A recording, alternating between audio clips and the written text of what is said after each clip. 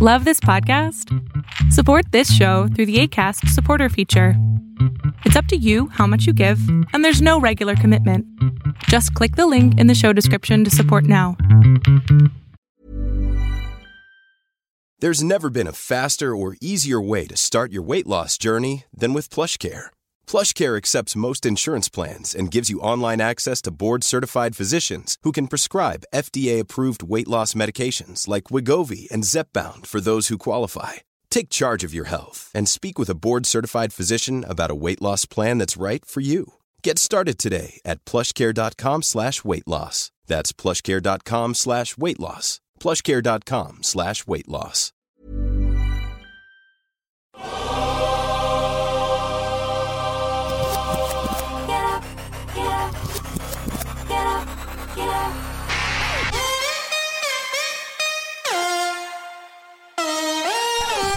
Welcome to On the Ball with Rick Bucher.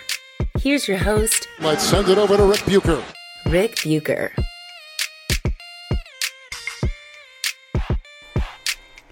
This is On the Ball on the United WeCast Network, and I am Rick Bucher.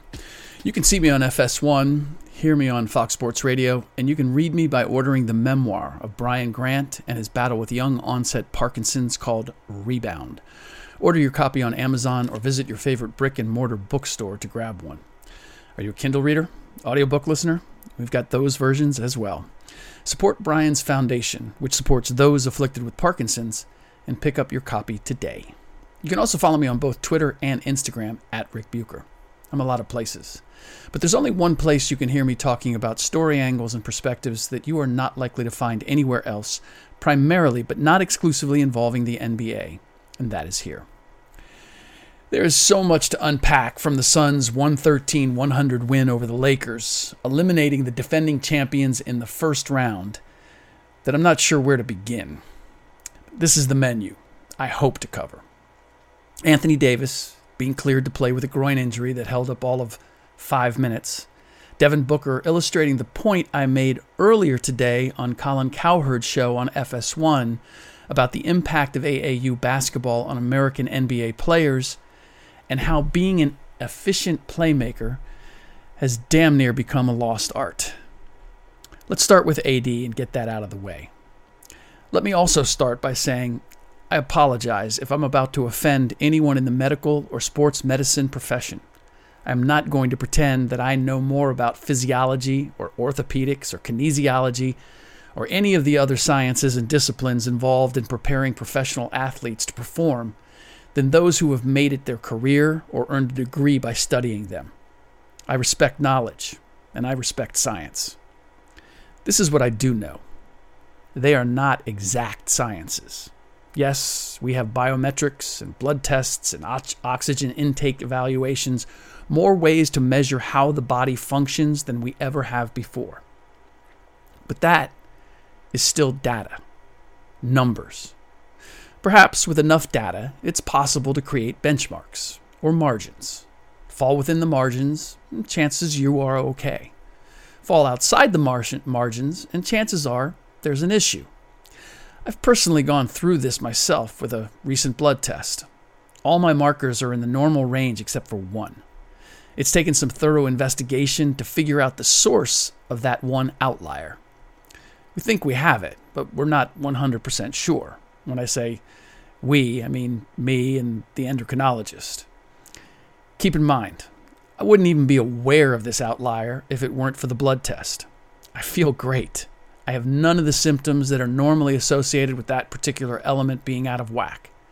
But, to be safe, we're taking some steps to see if we can coax it back within normal margins. I bring all this up because NBA teams, or their medical staffs, are treating sports medicine as if it can be exact, even though the evidence that it is not is staring us right in the face. If it was exact, would Kevin Durant have missed an entire season tearing his Achilles tendon, playing in an NBA Finals game, the most stressful challenge there is in the sport? Would Anthony Davis have been cleared to play in Game 6? Common sense says that neither one of these players was put through the necessary stress tests in order to be played. Or the stress tests are flawed. How else can we look at these events? I can't help but shake my head whenever minutes restrictions are brought up. This is a relatively new concept for those who are new to following the NBA. As if there is a way to anticipate what a player is going to ask his body to do in any given minute. As if playing a sport, reacting to what an opponent does or where the ball happens to go, can somehow be anticipated, and a player can be protected from those extraordinary moments by something as silly as how many minutes he's on the floor. Not even controlling how many consecutive minutes a player plays can safeguard that. Let me say it again for those in the back. There is no definitive way to measure a body's reaction to the stress put on it by playing a sport, particularly the incredible stress placed on it playing in the NBA. So why are we pretending that there is? Why are there such things as minutes restrictions for players when no minute is the same? I don't pretend to have answers. I will tell you, I believe performing a particular act conditions both the mind and body to perform that particular act efficiently, which reduces the possibility of injury. It's called practice. I don't believe swimming in a pool and working with exercise bands is a way of preparing a body for those particular acts. Yes, I believe in cross-training. Yes, I believe in rest. I do believe that there is such a thing as an injury from repetition. But what exactly are we repeating? Are we repeating footwork? Are we repeating how to play certain angles? Utilizing both hands? Having a variety of shots? Or is it repeating inefficient ways to play the game that is actually causing the problem? But Rick, you might ask, don't you agree that too many games played too close together, as is the practice on the AAU circuit, results in injuries? Yes, I do. But it's why those games cause injuries. Because the players are playing the game inefficiently. I'll just give you one example of how the way a player plays or learns to play has as much to do with his ability to play and avoid injury as anything else. Somewhere, Luis Scola is still playing basketball. It's in Italy, I believe. He's 41 years old. He started playing professionally at the age of 15. He played 10 seasons in the NBA. He started playing in the league at the ripe age of 27. For 6 of them, he played every single game. In a 7th, he missed 1 game. He also has played on the Argentine national team since 1999. Does Scola know some secret no one else does? Is he some superhuman specimen? Hardly. He averaged 18 points a game in his 4th season in the NBA, playing 74 of 82 games. He had 4 dunks the entire season. Some AAU players get that in 1/2 of 1 game. He also averaged 18 without taking a single 3-point shot. How? Because he knew how to position his body at 6'9", 240 pounds to get easy baskets. He was as fundamentally sound, not flashy at all, but as fundamentally sound as any player you would find in the NBA during that time. At 6'9", with minimal vertical, he finished with a career average of almost 7 rebounds a game, averaging 26 minutes a night. Was he jumping over guys? Hardly. The gold standard for a rebounder, by the way, is 1 per every 3 minutes of action. So Luis didn't reach the gold, but have to give him a solid silver. Now, per 36 minutes, he averaged 9.4 rebounds a game.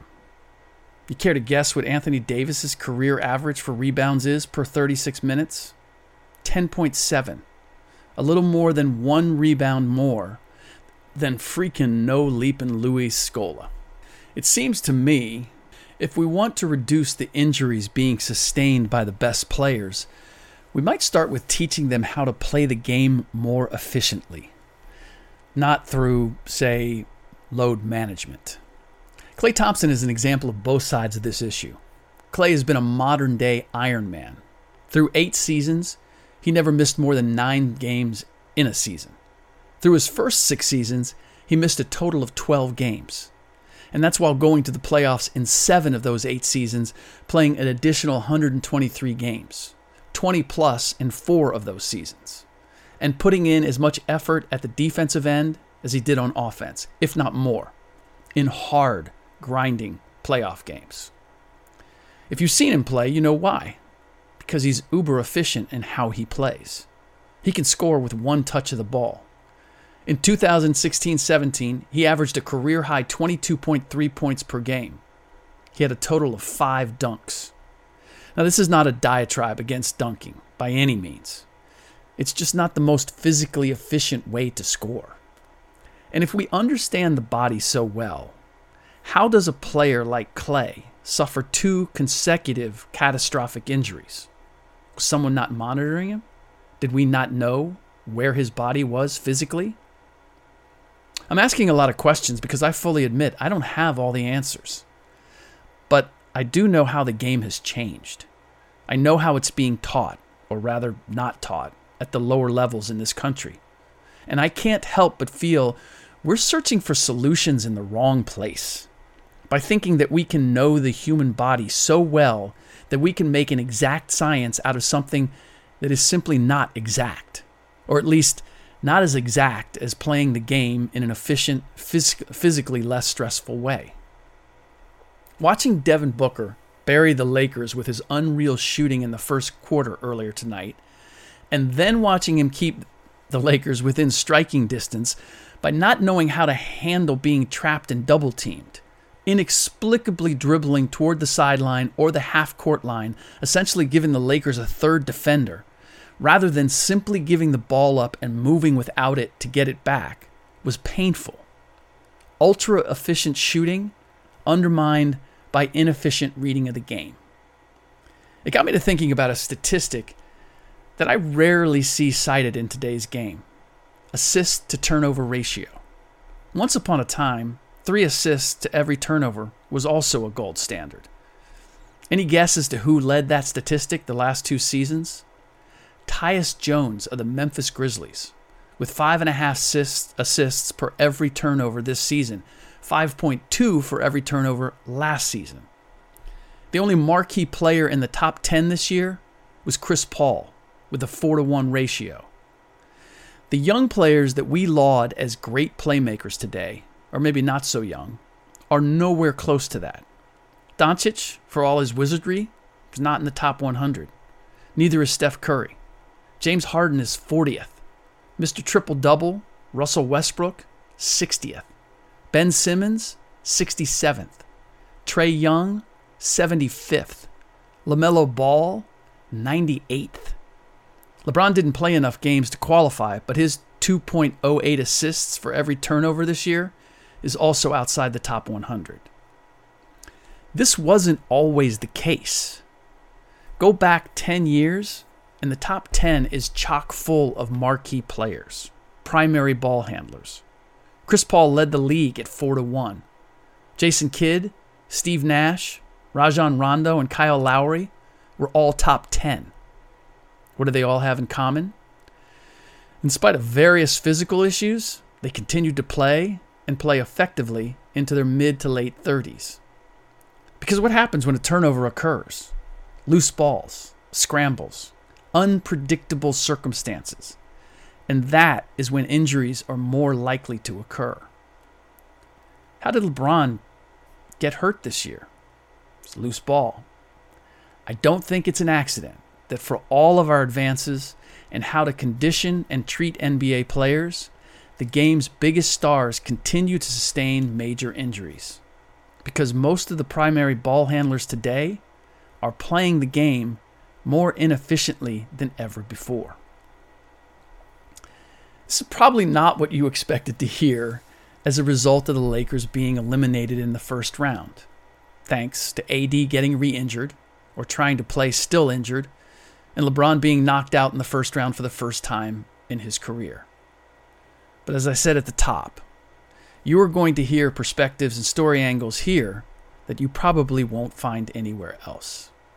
I hope I gave you something new to consider as you watch the rest of the playoffs and the NBA in general. All right, that does it for this episode of On the Ball on the United WeCast Network. Please rate and review the show on iTunes or wherever you get your podcasts.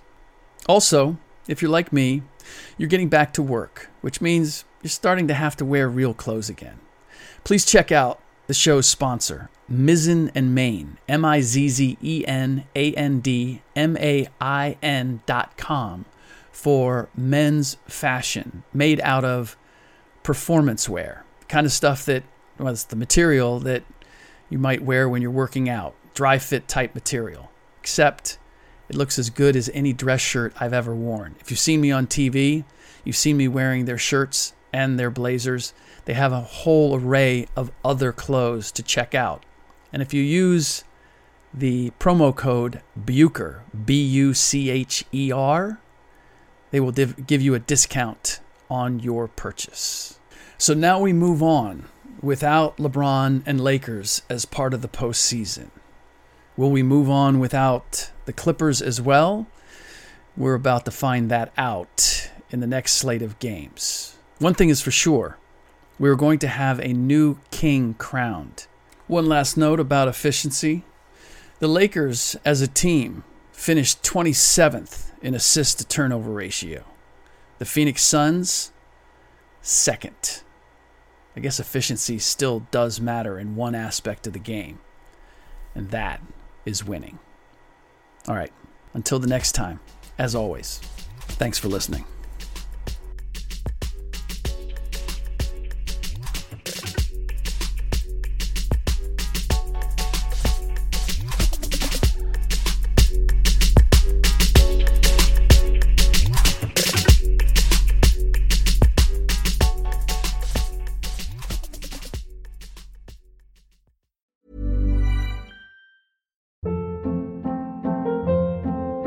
Hold up. What was that? Boring. No flavor. That was as bad as those leftovers you ate all week. Keke Palmer here. And it's time to say hello to something fresh and guilt-free. HelloFresh. Jazz up dinner with pecan-crusted chicken or garlic butter shrimp scampi. Now that's music to my mouth. HelloFresh. Let's get this dinner party started. Discover all the delicious possibilities at HelloFresh.com.